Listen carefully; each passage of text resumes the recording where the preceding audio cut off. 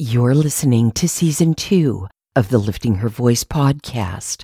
This is episode number 330, and today we'll read Romans chapters 8 through 10 together. For I am persuaded that nothing will be able to separate us from the love of God that is in Christ Jesus our Lord.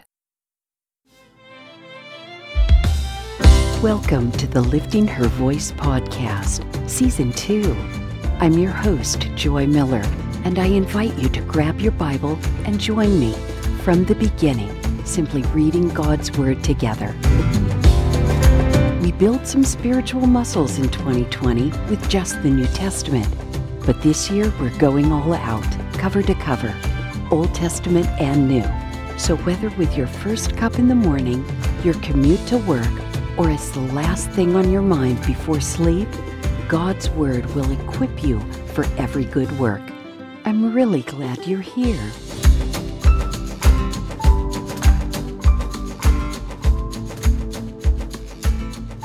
Romans chapter 8.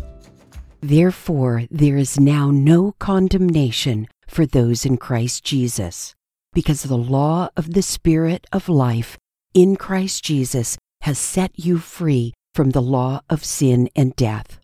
For what the law could not do, since it was weakened by the flesh, God did. He condemned sin in the flesh by sending his own Son in the likeness of sinful flesh as a sin offering, in order that the law's requirement would be fulfilled in us who do not walk according to the flesh, but according to the Spirit. For those who live according to the flesh have their minds set on the things of the flesh, but those who live according to the Spirit have their minds set on the things of the Spirit. Now the mindset of the flesh is death, but the mindset of the Spirit is life and peace. The mindset of the flesh is hostile to God because it does not submit to God's law. Indeed, it is unable to do so. Those who are in the flesh cannot please God. You, however, are not in the flesh, but in the Spirit, if indeed the Spirit of God lives in you. If anyone does not have the Spirit of Christ, he does not belong to him. Now if Christ is in you, the body is dead because of sin, but the Spirit gives life because of righteousness. And if the Spirit of him who raised Jesus from the dead lives in you, then he who raised Christ from the dead will also bring your mortal bodies to life through his Spirit who lives in you. So then, brothers and sisters, we are not obligated to the flesh to live according to the flesh, but if you live according to the flesh, you are going to die. But if by the Spirit you put to death the deeds of the body, you will live. For all those led by God's Spirit are God's sons. For you did not receive a spirit of slavery to fall back into fear. Instead, you received the Spirit of adoption, by whom we cry out, Abba, Father. The Spirit himself testifies together with our spirit that we are God's children, and if children, also heirs.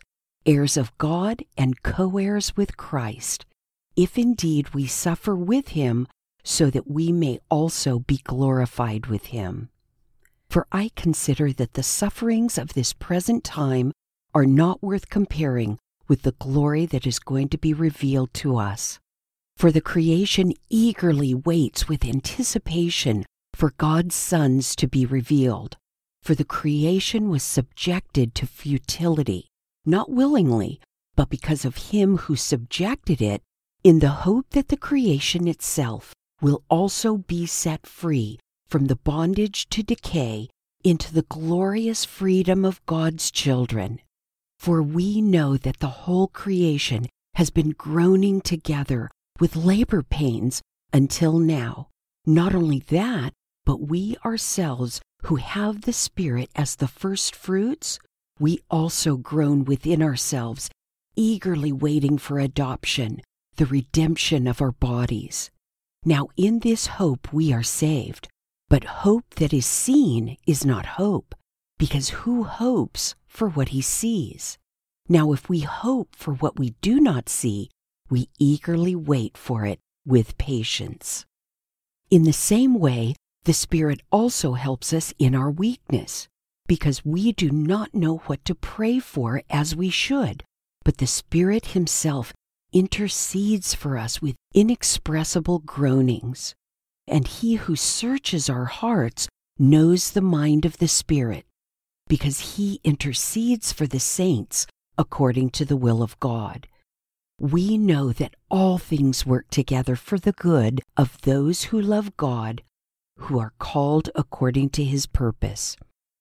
For those he foreknew, he also predestined to be conformed to the image of his Son, so that he would be the firstborn among many brothers and sisters. And those he predestined, he also called. And those he called, he also justified. And those he justified, he also glorified. What then are we to say about these things? If God is for us, who is against us? He did not even spare his own Son, but gave him up for us all. How will he not also with him grant us everything? Who can bring an accusation against God's elect? God is the one who justifies. Who is the one who condemns? Christ Jesus is the one who died, but even more, has been raised. He also is at the right hand of God and intercedes for us. Who can separate us from the love of Christ? Can affliction or distress or persecution or famine or nakedness or danger or sword? As it is written, because of you, we are being put to death all day long. We are counted as sheep to be slaughtered. No, in all these things we are more than conquerors through him who loved us. For I am persuaded that neither death nor life, nor angels nor rulers, nor things present nor things to come, nor powers nor height nor depth, nor any other created thing will be able to separate us from the love of God that is in Christ Jesus our Lord. Romans chapter 9. I speak the truth in Christ. I am not lying. My conscience testifies to me through the Holy Spirit that I have great sorrow and unceasing anguish in my heart. For I could wish that I myself were cursed and cut off from Christ for the benefit of my brothers and sisters, my own flesh and blood. They are Israelites, and to them belong the adoption, the glory, the covenants, the giving of the law, the temple service, and the promises. The ancestors are theirs, and from them by physical descent came the Christ, who is God over all, praised forever. Amen. Now it is not as though the word of God has failed, because not all who are descended from Israel are Israel. Neither is it the case that all of Abraham's children are his descendants. On the contrary, your offspring will be traced through Isaac. That is, it is not the children by physical descent who are God's children, but the children of the promise are considered to be the offspring. For this is the statement of the promise: at this time I will come, and Sarah will have a son. And not only that, but Rebekah conceived children through one man, our father Isaac. For though her sons had not been born yet, or done anything good or bad, so that God's purpose, according to election, might stand. Not from works, but from the one who calls, she was told, the older will serve the younger. As it is written, I have loved Jacob, but I have hated Esau. What should we say then? Is there injustice with God? Absolutely not. For he tells Moses, I will show mercy to whom I will show mercy, and I will have compassion on whom I will have compassion. So then, it does not depend on human will or effort, but on God, who shows mercy. For the Scripture tells Pharaoh, I raised you up for this reason, so that I may display my power in you, and that my name may be proclaimed in the whole earth. So then, he has mercy on whom he wants to have mercy, and he hardens whom he wants to harden. You will say to me, therefore, why then does he still find fault? For who resists his will? On the contrary, who are you, a human being, to talk back to God? Will what is formed say to the one who formed it, why did you make me like this? Or has the potter no right over the clay, to make from the same lump one piece of pottery for honor and another for dishonor? And what if God, wanting to display his wrath and to make his power known, endured with much patience objects of wrath prepared for destruction?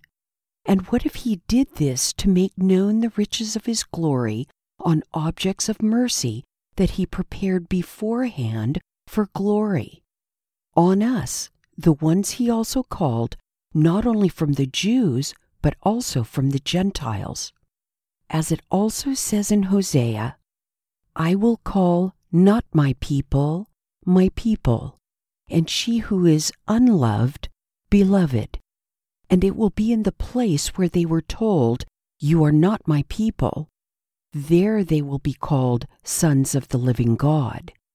But Isaiah cries out concerning Israel, though the number of Israelites is like the sand of the sea, only the remnant will be saved, since the Lord will execute his sentence completely and decisively on the earth.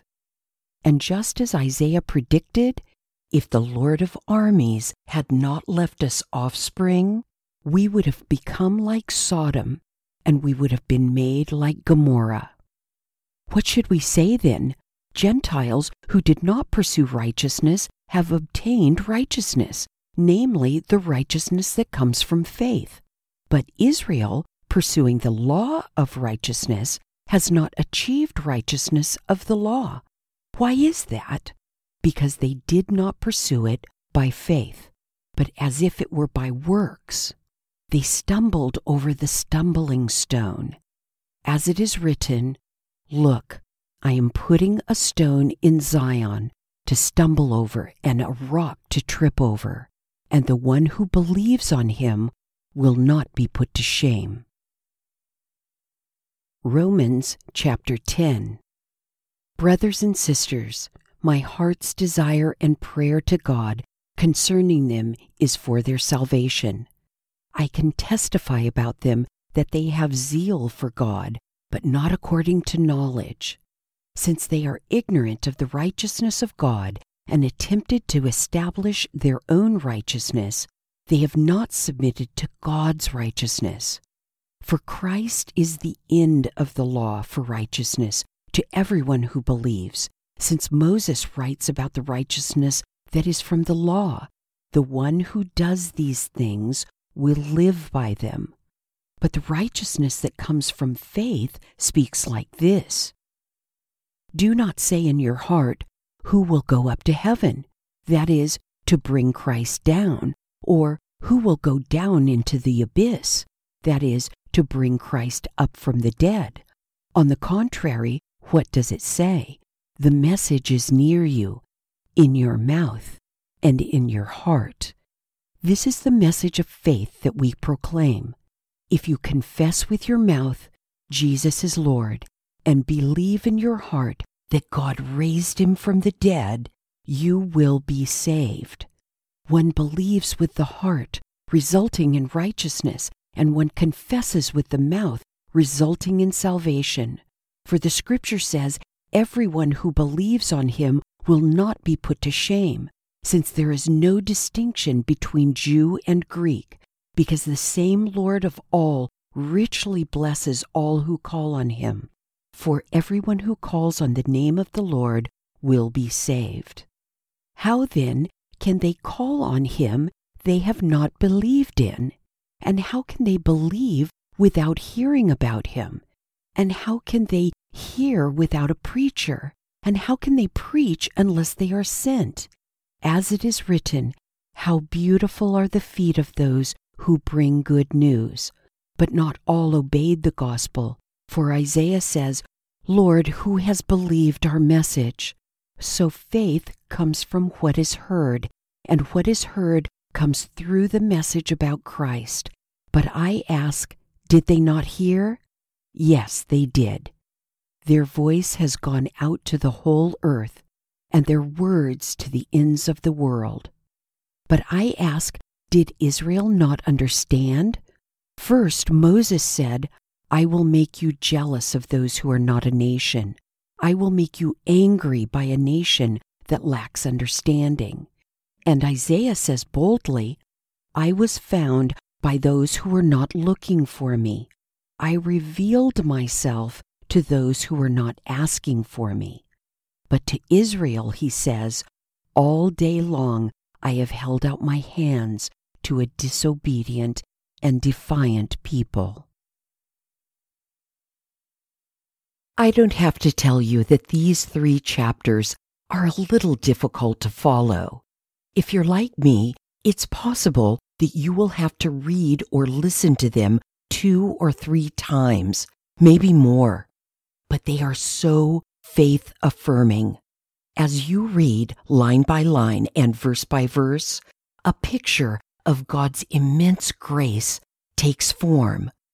Then we are only faced with the challenge of whether we will dare to believe that what Christ did for us is not too good to be true, but simply true. And we are being invited into this extraordinary, lavish gift. I am of a mind that once we have tasted His grace, we dare to believe that Jesus died for all and that we are included in all. It's there for the receiving. Romans 8:31 through 39, titled in the CSB as The Believer's Triumph, challenges us with laser focus and childlike simplicity. Paul finishes with this, For I am persuaded that neither death nor life, nor angels nor rulers, nor things present, nor things to come, nor powers, nor height, nor depth, nor any other created thing will be able to separate us from the love of God that is in Christ Jesus our Lord. Dare I add, not even ourselves. Let's pray. Father, I'm drained. No, wait. I'm full to overflowing. How could you possibly love me that much? Why on earth would you send your Son to die for me? And yet, there it is in black and white. You did, and you do. I can't respond by saying, I can't believe it, because that's the very thing you're looking for from me. Belief. It's the caveat, the condition of salvation, that we believe you. Help us, Lord. We come from a there are no free lunches mentality, and in the same beat, we hope and pray that it's true that we could be loved that much, wanted. Help us, Holy Spirit. Intercede for us, Jesus. We so want all of it. Help us to step out in faith in ways we never thought we could. We're ready. Amen. If you're on the fence, I hope these passages have given you the info to step forward with faltering faith to say, I believe you, Jesus. Please let me know at liftinghervoice.com, Facebook, Instagram, or Twitter. I would be happy to give you the details.